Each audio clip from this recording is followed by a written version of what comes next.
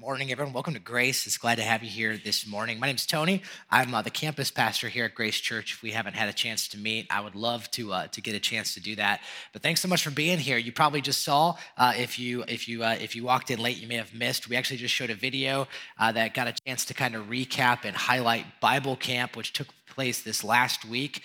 And man, that was just an awesome time for us as a church. This past week, over 300 kids were able to come out and be part of Bible Camp. Over 100 different volunteers, many of you who are in this room got a chance to do that. And I just want to mention that, man, Bible Camp is so amazing. We love that so much. And one of the reasons why is, and you've probably heard me say this if you've been around Grace for a while, one of my favorite things about our church is the kids.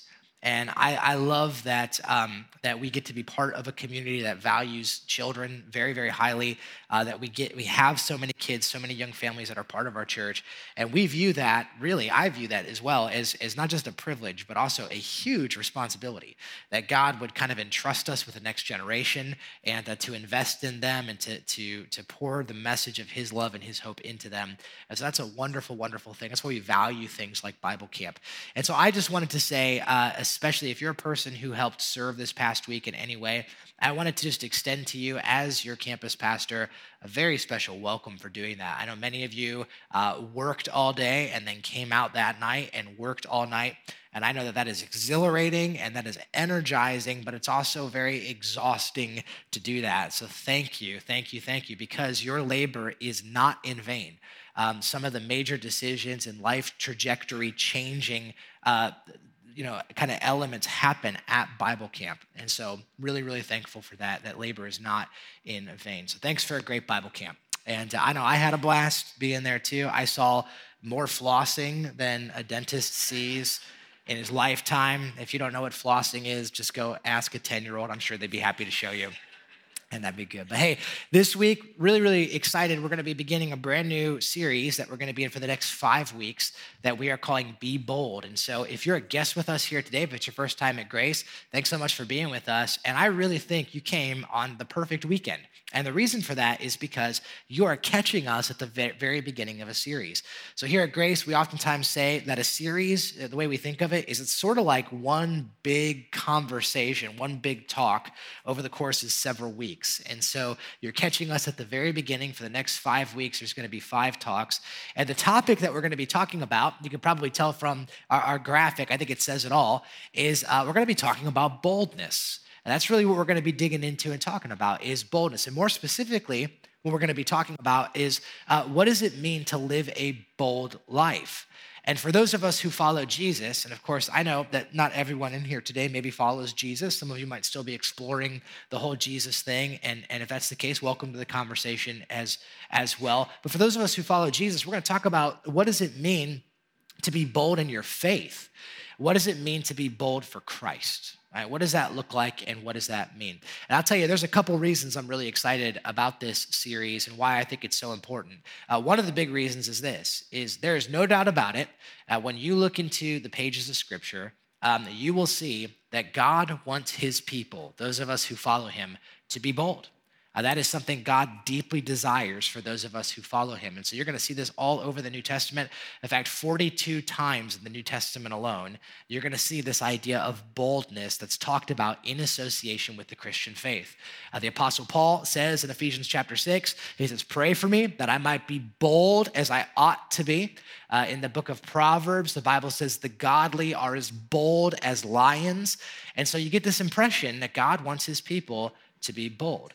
But one of the reasons I think this conversation is so necessary and is so important is because when we think of this idea of boldness, I think there can be some confusion and maybe some competing ideas of exactly what does that mean, right? So for sure, we see God wants His people to be bold, but what does that mean? What does that look like? And for those of us who follow Jesus, what does it mean to be a bold Christian? Because like I said, there can be some competing ideas of what that actually looks like. I thought it was interesting in preparation for this series over the past month. One of the things I've done is I've just asked people. I just said, went to a bunch of random people, just asked the question, when you think of boldness, what do you tend to think of? Like what definition or what pictures or images come to your mind when you think of boldness? And I found that for many people, there was a lot of similarities.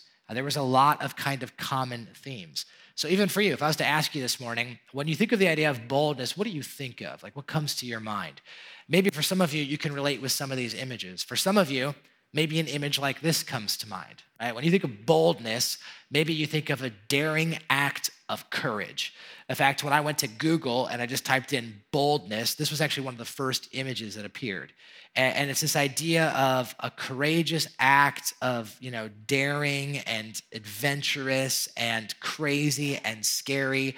And for some of us, when we think of boldness, that's what we think of, right? We think of just kind of a daring act of courage, an adrenaline rush type of thing. Or maybe for some of us, when we think of boldness, we equate boldness with loudness, right? So we're like, to be bold means to be loud, either like loud in your personality or loud in the volume of your voice or, loud in some way. In fact, if you think about it, one of the terms that we use when we're typing or on our computers is bold font. Now think about that. What is bold font? Well, bold font is a font that stands out, right? It's in your face. It stands out from the rest. It forces you to look at it. And so for some of us, I think when we think of bold, that's what we think of. We think of assertive. We think of maybe aggressive. It's sort of in your face. It's kind of an outgoing personality. And that's what we sort of think of when we think of this idea of boldness. Or how about this? Maybe for some of you, maybe you associate the idea of boldness with like nonconformity. I noticed for some people when I talked about, when you think of boldness, what do you think? A lot of people said being different. So nonconformity. So for example, maybe you think of something like this guy here, right? And we look at that and we'd say, wow, that is a bold fashion statement that he's making. What do we mean by that? What we mean is, man, he's just different. That's a different way to dress. He's marching to a beat of his own drummer. And for some of us, when we think of boldness, that's what we tend to equate with it. Boldness is being different. It's anti-conformity for the sake of anti-conformity. And it's interesting, I think when we think about boldness, I noticed for many people, what we do is we tend to think of, for lack of a better term, we tend to think of cockiness. We'll equate boldness with kind of this sense of overconfidence. In fact, do you ever notice when you say the word bold, you naturally want to assume a certain posture? You ever realize that? Like when I say bold, I want to puff out my chest. I want to clench my fists. I want to make kind of a mean face, like bold. That's what I want, kind of an RBF face. You guys have heard of RBF before, right? Resting Bill check face. You guys have heard of that? And so it's just that for some of us, when we think of boldness, that's what we think. It's this strong and assertive, and I'm fearless, and man, ain't nothing going on. I'm bold, baby. Like that's what we think of when we think of bold. Now, here's the thing. Right? All these different images, all these different definitions of what it means to be bold. And here's the thing. The Bible tells us in no uncertain terms, God wants his people to be bold. Like I mentioned a moment ago, 42 times alone in the New Testament, we see this. God wants his people to be bold. God wants his people to be bold. But here is the problem. The problem is this, is that sometimes when we take these definitions of boldness as we understand it, and you pair that with the word Christian, what can happen is it can start to conjure up a different image in our mind. And so what we can think of then is we can think of overbearing, we can think of in your face, we can think of activism and extremism. And maybe the picture we think of when we think of being a bold Christian or being a bold religious person, so we might think of something like this, right? And so we think of the guy who's the pulpit pounding, Bible thumping, shove this down your throat, whether you want to hear it or not, braggadocious, condescending kind of approach. And of course, there's a big problem with this, right? Because the problem with this, I think all of us know, is that our society in particular has a strong aversion to anything that looks anything like this. Right? There is a strong, in fact, if you're a person that's in this room and you are exploring Christianity, so if you're not a Christ follower, this might be one of the very problems you have with Christians, right? Is you might be saying, you know what, it's fine if you believe what you believe, and that's cool that you follow Jesus, man. Stop preaching at me. Why do you feel the need to shove it down my throat and maybe for you, maybe one of the reasons you're not a Christian is because maybe there's people in your life or there was a church experience and it very much was like this, right? In fact, I think it's interesting. If you go to dictionary.com and you look up the term bold and then you look at the antonyms, so the opposite, Do you know what some of the antonyms of boldness are at dictionary.com? It is fearful, quiet, shy, reserved. So what does that mean about boldness then? Well, that means the way we understand boldness is that boldness is loud, it's assertive, it's aggressive, it's overly confident. And listen, here's the thing. If you're not a follower of Jesus, and like I said, there's a strong aversion to that in our society. And for those of us who do follow Jesus, I think what happens is we look at this idea of being a bold Christian, and for some of us, we immediately just disqualify ourselves. So we immediately say, well, listen, that's just not me. That's just not me. Like, that's not my personality. I'm an introverted person. I'm a shy person. I don't have that personality type. I don't like being pushy. I don't like feeling like a salesperson. I don't like any of that kind of stuff. And so that's just not me. And so we'll disqualify ourselves. And yet the Bible says God wants his people to be people who are bold. So here's why I'm excited about this series, because in this series, what I'm hoping to do is I'm hoping that as we go into the Bible, and we look at what the Bible teaches about boldness, we will see that boldness is actually much different than the way that we might initially understand it. That the biblical definition of boldness is actually much different than the way we might initially understand it. My hope in this series is that what we'll see is that the things that we tend to equate with boldness, like the pictures we just looked at, those things actually have nothing to do with what biblical boldness truly is. So that's my hope today. My hope is that as we introduce this series, that maybe we can just define what exactly do we mean when we say bold? And when the Bible says that God wants his people to be bold, what exactly does that look like? And I want to envision that together. So my hope is to give us a definition of what boldness really is, biblical boldness here this morning. So if you've got your Bibles, why don't you grab them? And I'm going to take you to the place where we're going to find this definition. It's found in Acts chapter 4. So get your Bibles if you got them. Why don't you meet me in Acts chapter 4? That's where we're going to be spending our time here this morning. If you didn't bring a Bible with you today, page 760 is where you're going to find Acts chapter 4. So you can go ahead and find that in those Bibles we've provided. If you do not own a Bible, have one of ours. You can just take it home with you. So Acts 4, page 760. Now, as you're locating Acts chapter 4, let me just give you a little bit of the backstory. Okay, so we're gonna pick up in Acts 4 this really incredible story, but I got to give you the backstory. So here's what we're gonna find. So Jesus, when he was on this earth, the Bible says that while he did his ministry, one of the things he did is he gathered disciples to himself. And more specifically, there was a group of 12 disciples that Jesus had kind of assigned to himself. And of those 12, there was two, one named Peter and one named John, two disciples of Jesus. And those disciples are the two guys we're going to see in Acts chapter 4. So I want you to understand, Peter and John were guys who would have walked with Jesus. They would have talked with Jesus. They would have done ministry with Jesus. So we're going to see them here in this story. So the Bible says Jesus is crucified. After he's crucified, he raises from the dead. And then the Bible says in Acts chapter 2, which is just 2 chapters prior to this, the Holy Spirit comes on God's people and the church begins. So Acts chapter 2 is the beginning of the church. And the Bible says that once the church begins, some really amazing stuff starts to happen. So for example, in Acts chapter 3, the Bible says Peter and John go to the temple to pray, which was their custom. And the Bible says that as they're at the temple, they run into this beggar, this guy who was lame from birth. And so the Bible says there's this guy from the time he was born, he couldn't walk. He's an adult now, and he was begging for money. And Peter and John pass by him, and the Bible says that Peter and John look at him, and they say, listen, silver and gold we don't have. We don't got any money, but what we do have, we give you. And they said, in the name of Jesus Christ, get up and walk. And the Bible says the guy who was born lame gets up and walks. I mean, full force miracle.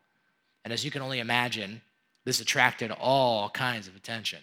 And so all the people wanted to know what happened, what's going on. And a bunch of people started to hear about the message of Jesus because of Peter and John. And a whole bunch of people started to give their life to Jesus. Well, as you can imagine, that attracted the attention of the religious leaders. And the religious leaders, some of you might know this, back in those times, they wanted nothing to do with the name of Jesus. They constantly were trying to silence and quiet the name of Jesus. So the Bible says the religious leaders come in and they arrest Peter and John for healing a person and talking about Jesus. So Peter and John are in prison overnight.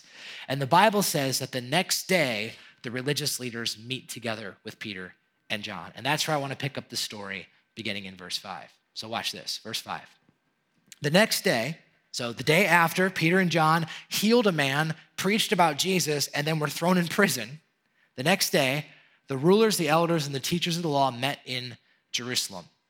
Annas, the high priest, was there, and so was Caiaphas, John, Alexander, and the others of the high priest's family.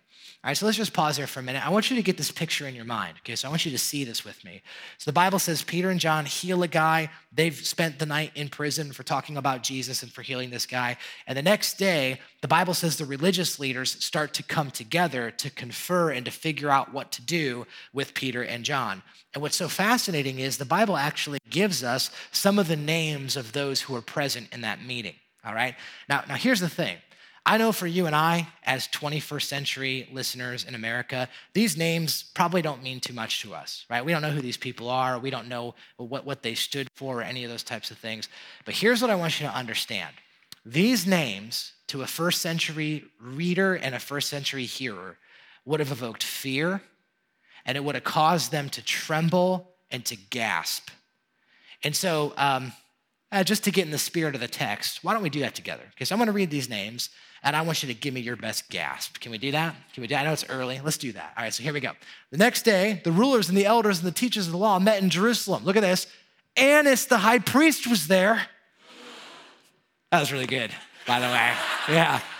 Some of you are like, not Annas. Yeah, Annas was there. Why was he there? Who is this guy? Well, the reason that name would have evoked such fear, if you guys are Bible people, you might remember this name shows up in John chapter 18. Annas was a critical piece of Jesus' trial before his crucifixion. Annas was served as high priest. He was the guy who Jesus was slapped on account of. That's this Annas. He was a high-ranking political leader in the Jewish community. He served as high priest, right? You're talking about a heavyweight here. So the Bible says, look, Annas was there. Look who else was there. Can you guys believe it? So was Caiaphas. That's what I said. Caiaphas was there. You guys are like, who's Caiaphas? Well, again, Matthew chapter 26 talks about this guy. He also played an instrumental role in the trial of Jesus. He was the one who charged Jesus with blasphemy and sent Jesus to Pontius Pilate to get accused and ultimately to be crucified. So you have Annas was there. Caiaphas was there. Look at this. John and Alexander were there. We don't actually know anything about them. So but they were there. So, but here's the point, all right? These guys, these people, these were the heavyweights, all right? These were the big dogs. You're talking about, listen carefully, the men who were responsible in part for the execution of Jesus Christ. They played part in that trial. So you're talking about some scary dudes. And so the Bible says that they start conferring together. And look what happens in verse 7. They had Peter and John brought before them, and they began to question them. By what power or what name did you do this? I find it fascinating. The Bible says that they took Peter and John and they brought them before them. Some of you might have some different translations. If you do, it might say, like in the English Standard Version, it says that they placed Peter and John in their midst. The New American Standard Version, I think it says it really well. What it says is they placed Peter and John at the center. So you see what's going on here, right? This is not casual questioning. This is a full force interrogation. And these are powerful guys who want a very specific answer.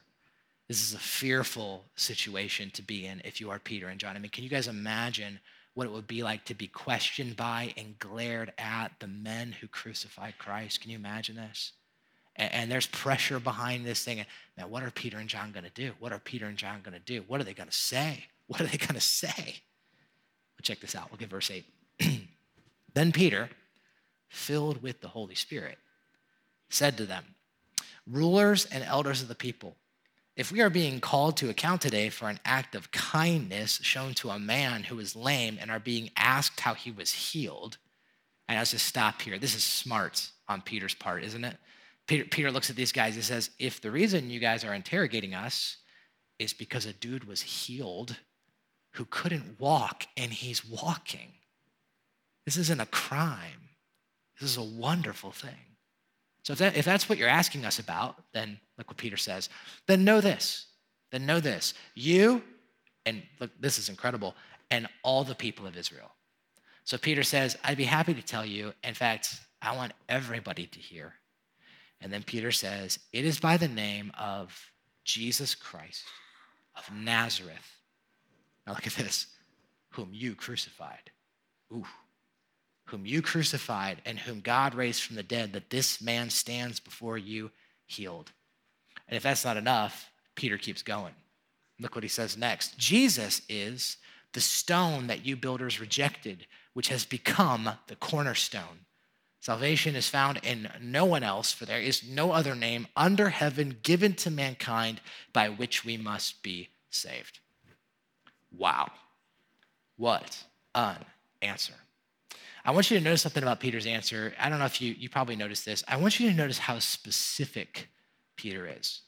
He's not vague. He is not ambiguous. Man, he is just as clear as can be on so many points. Look at this. Look what he says. He says, I want you and everyone in Israel to know it is by the name of, look at this, Jesus Christ of Nazareth, in case you're wondering which one we're talking about, Jesus Christ of Nazareth, whom you crucified, but God raised him from the dead.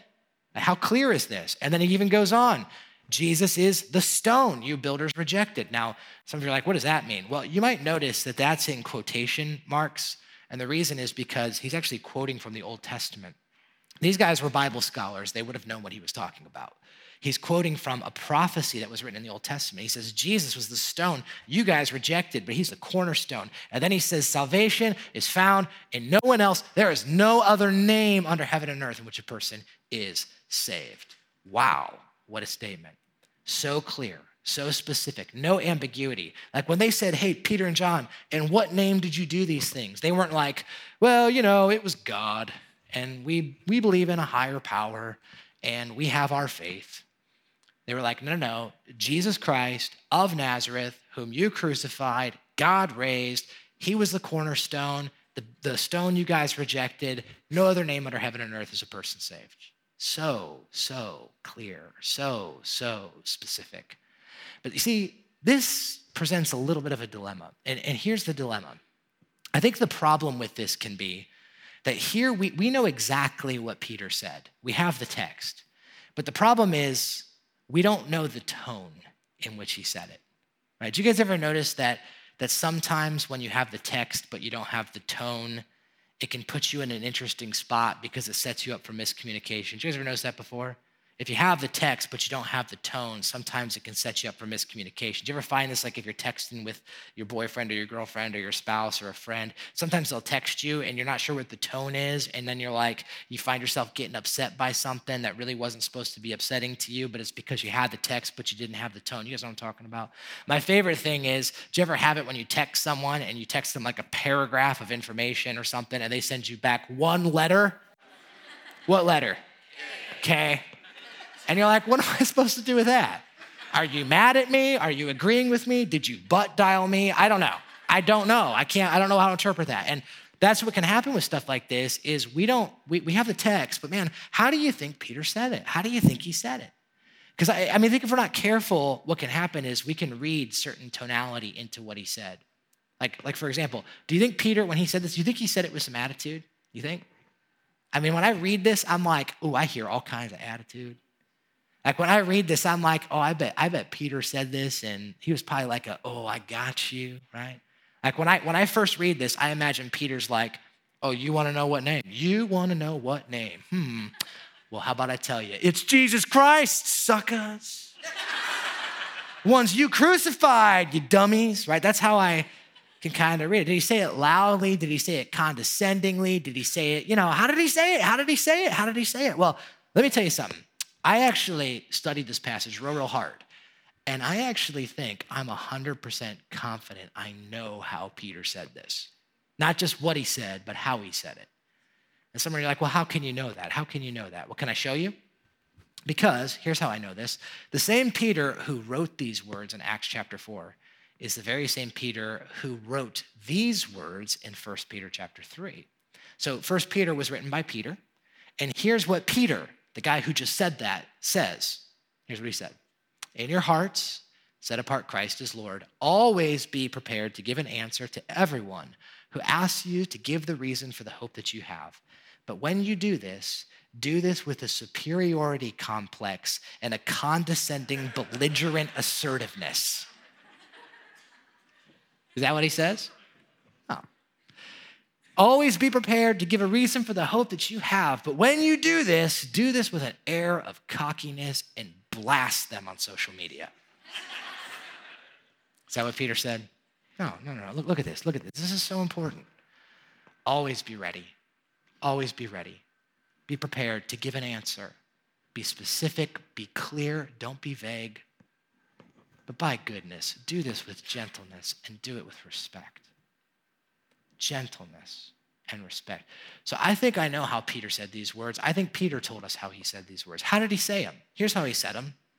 Clearly, not ambiguously, specifically, but I think gently and respectfully. In fact, if I could take a stab at it, maybe I'll just take a stab. I think maybe here's what Peter did. I think that the leaders came to him and said, by what name did you do this, right? Because they're mean and aggressive. And my guess is Peter probably looked at him and he said, if what you're asking is how this man who is lame from birth is walking, then let it be known to you and to everybody it's because of Jesus Christ of Nazareth. He's the one you guys crucified. Remember, that was a few weeks ago. Oh, but God raised him from the dead. And you see, there's no other name under heaven and earth that a person is saved. I think that's probably how he said it. Probably something like that, with gentleness, not pushy, not condescending, not arrogant, not braggadocious, not in your face. I think he said it with gentleness and respect, clear. And you know what's crazy is we actually know that this response made a big impact, in part because droves of people started to follow Jesus as a result of Peter and John. But also, I think this response made a huge impact because of what happens in the next verse. I want you to notice what happens in verse 13. The Bible says, when they saw the courage of Peter and John and they realized that they were unschooled, ordinary men, they were astonished and they took note that these men had been with Jesus. That's a cool verse. But I'll tell you, one of the things I love so much is the Bible says these religious leaders were astonished. They were shocked. They were wowed. And in part, what was it that caused them to be so astonished? Do you guys see what it is? One of the big things that caused them to be astonished was that these guys had so much courage. It's their courage. In fact, that word right there is also translated boldness. That's where we get the idea of boldness. Most translations say the word boldness. What was it that so shocked and awed and made these religious leaders be so astonished? It was Peter and John's boldness. That's what it was. See, and here is where I think it's very necessary for us to give a definition of boldness. Here's a definition. If you're taking notes, you can jot this down. A biblical definition of boldness. If you look at the word courage or boldness in the original language, you will find out that it comes from two Greek root words, and it literally means this. It means all speech. That's what boldness is. Courage is all speech. So you see what that's saying? Here's a definition for you. Biblical boldness is an unreservedness of speech. It is an openness, it is a frankness, it is a without concealment, without ambiguity. That's what it is. That's what it is. I'm just saying it. I'm saying the whole thing. All speech. I'm not concealing anything.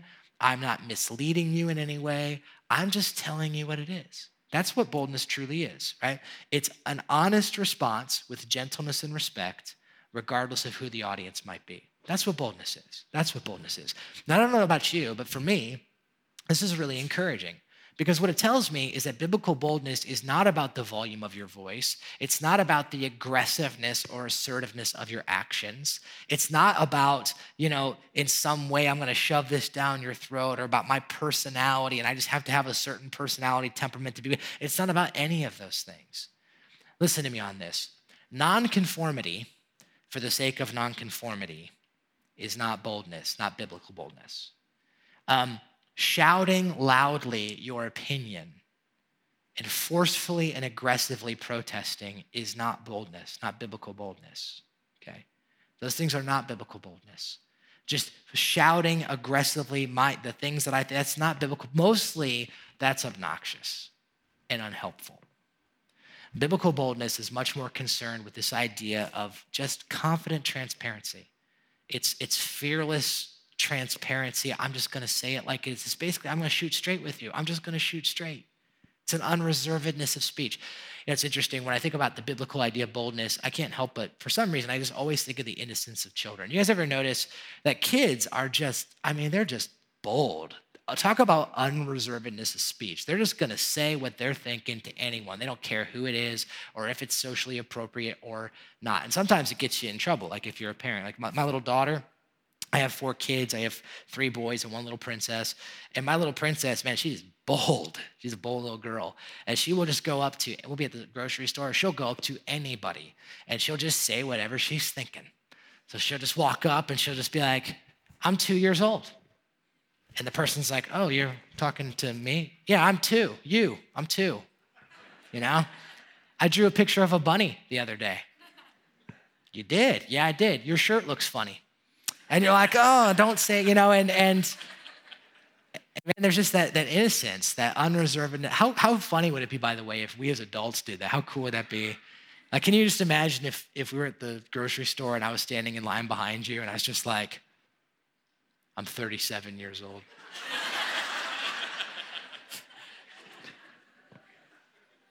I mowed the lawn yesterday. That'd be awesome.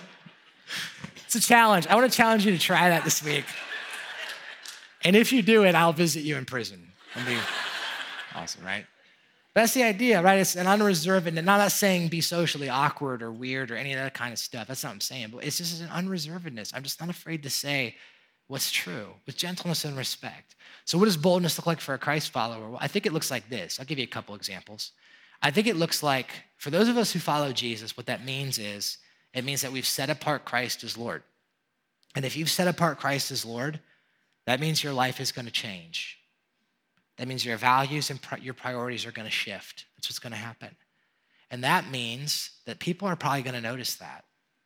And boldness means that I'm not afraid to tell you the reason why that's happening. That's what boldness is. So say you got some friends and they're like, hey man, you started following Jesus. And they're like, hey man, I used to party with us, but it seems like you don't do that anymore. How come it seems like, man, you've really tamed down and you're not part of the scene that we were part of before and you're not doing what we did before? There can be a temptation sometimes in those environments to want to cater the answer in a way that's more appropriate to the audience, isn't there? So you might say things like, well, I'm trying to cut back and the wife, she don't like it. And, I'm trying to watch my carb intake. Beer's got a lot of carbs. I'm trying to watch my carb intake. That's what I'm doing, right? Now, let me ask you a question. Is that true? Sure, that's true. I guess depending on what kind of beer you're drinking. Yes, that's true, right? But is that the reason? Is that the reason? Tell them the reason. That's what boldness is. Boldness is I'm unreserved. But hey, man, you're not doing the things we're doing. Why is that? You want to know? I'll let you know, man. Be honest with you. I started following Jesus, and I'll just tell you, my values and my priorities have been changing radically. And I'm not saying I'm better than anybody else, but my goodness, I have started to follow him, and it's absolutely changed my life. It's an incredible thing. I found such hope and such peace and such life in Christ. Man, you can have that too. See, that's boldness. And some of you are like, yeah, but what if the person's like, well, I don't want to hear it? Well, then they don't want to hear it. Boldness isn't being pushy about it. It's just being honest about it. It's not condescending. It's not arrogant. None of those things. I'm just telling you. I'm just telling you the truth. All speech.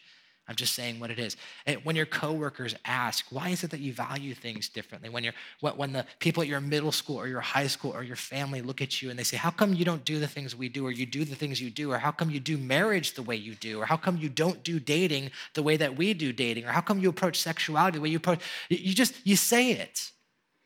It's because of Jesus Christ. It's because of Jesus Christ of Nazareth. Be specific, be clear, with gentleness and with respect. That's what boldness looks like. Unreservedness of speech. I think for those of us who follow Christ, sometimes there can be a temptation to want to keep things vague or ambiguous. And so someone asks us something, or we're in a conversation, and we'll just keep it real general. We'll say things like, well, I have convictions, and I have my faith, and I believe in a higher power. And I'm like, just say it. Say his name. It's Jesus Christ of Nazareth.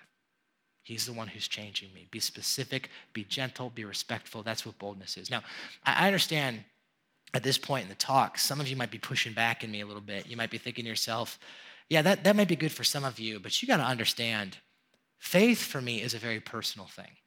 Faith is very personal. And so that might be fine for some of you guys, but for me, no, my Jesus, my connection with Jesus is a very personal thing. And let me just say this with all the gentleness that I have, that if you are a follower of Jesus, yes, your faith is deeply personal, but it was never intended to be private.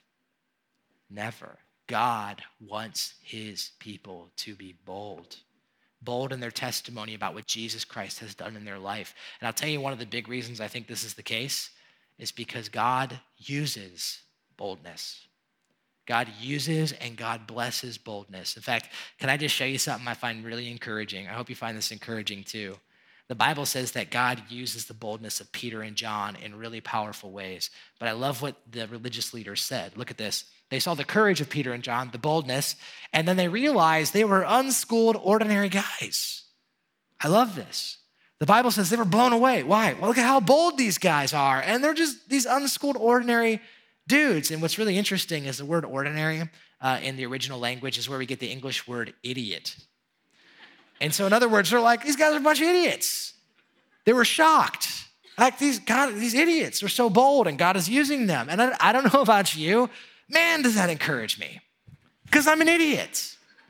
And I read this and I come to realize that, man, it's not my ability to persuade others. It's not my winsome personality or my incredible intellectual prowess that's somehow going to be used by God to win other people. Not that those are bad things, but that's not where the power of God is.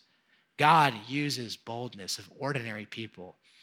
I think we have so elevated the role of human persuasion and evangelism that sometimes we think that if anyone is going to, get connected to Jesus, it's because of somehow we have a slick presentation or because of our winsome personality or our wittiness. And I'm just saying those things have nothing to do with boldness. It's just, man, I'm going to tell you what it is. And I'm going to let God work through that in a powerful, powerful way. And we see that happen with Peter and John. Well, I'll tell you what happens in the rest of the story. So the rest of the story, the Bible says the religious leaders eventually have to let Peter and John go because they have no reasonable reason to hold them. So they let them go, but before they release them, the Bible says that the religious leaders command Peter and John, and they say, you are not allowed to talk about Jesus anymore. No teaching about, no talking about Jesus. And I love Peter and John's response. I just got to show it to you because this is just so bold. Look at this. So Peter and John replied, which I just love that alone. You don't reply to a command, but that's what they did. They replied, which is right in God's eyes, to listen to you or to listen to him? We'll let you be the judge. As for us, we cannot help speaking about what we have seen and about what we have heard.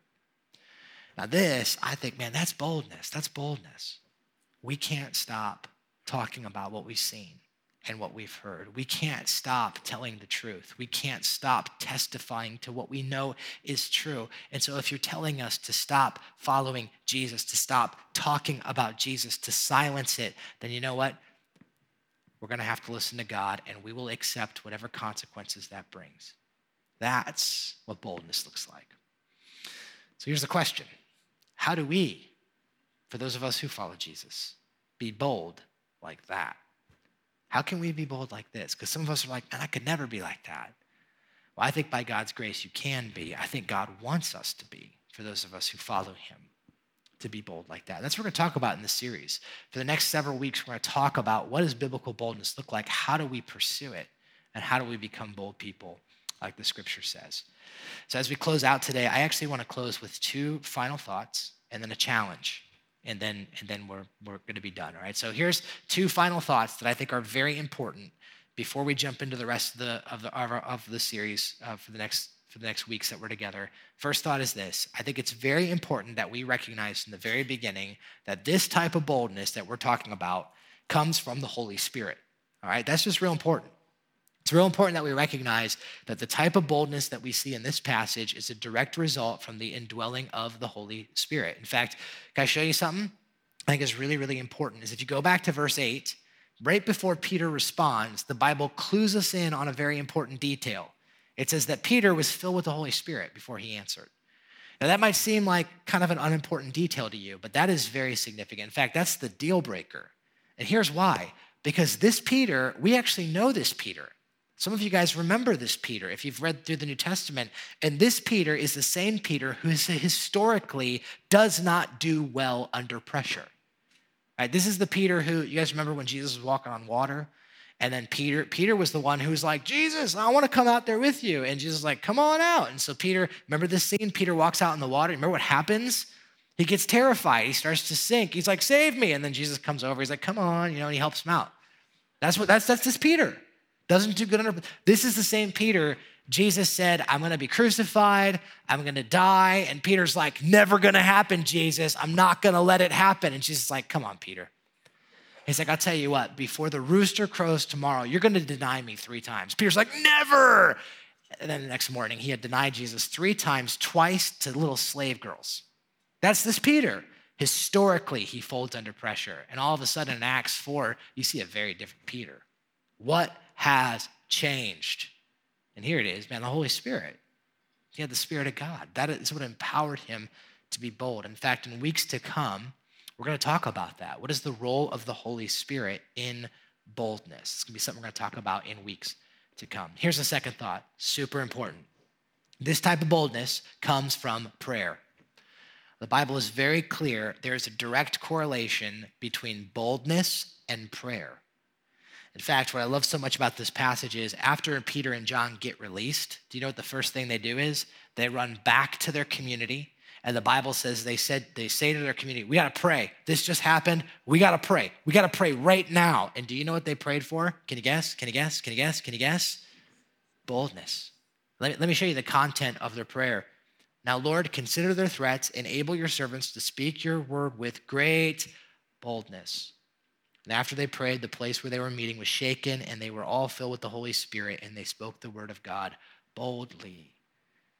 Could it be that maybe one of the reasons that those of us who follow Jesus aren't experiencing this type of boldness is because we're not asking God to give it to us?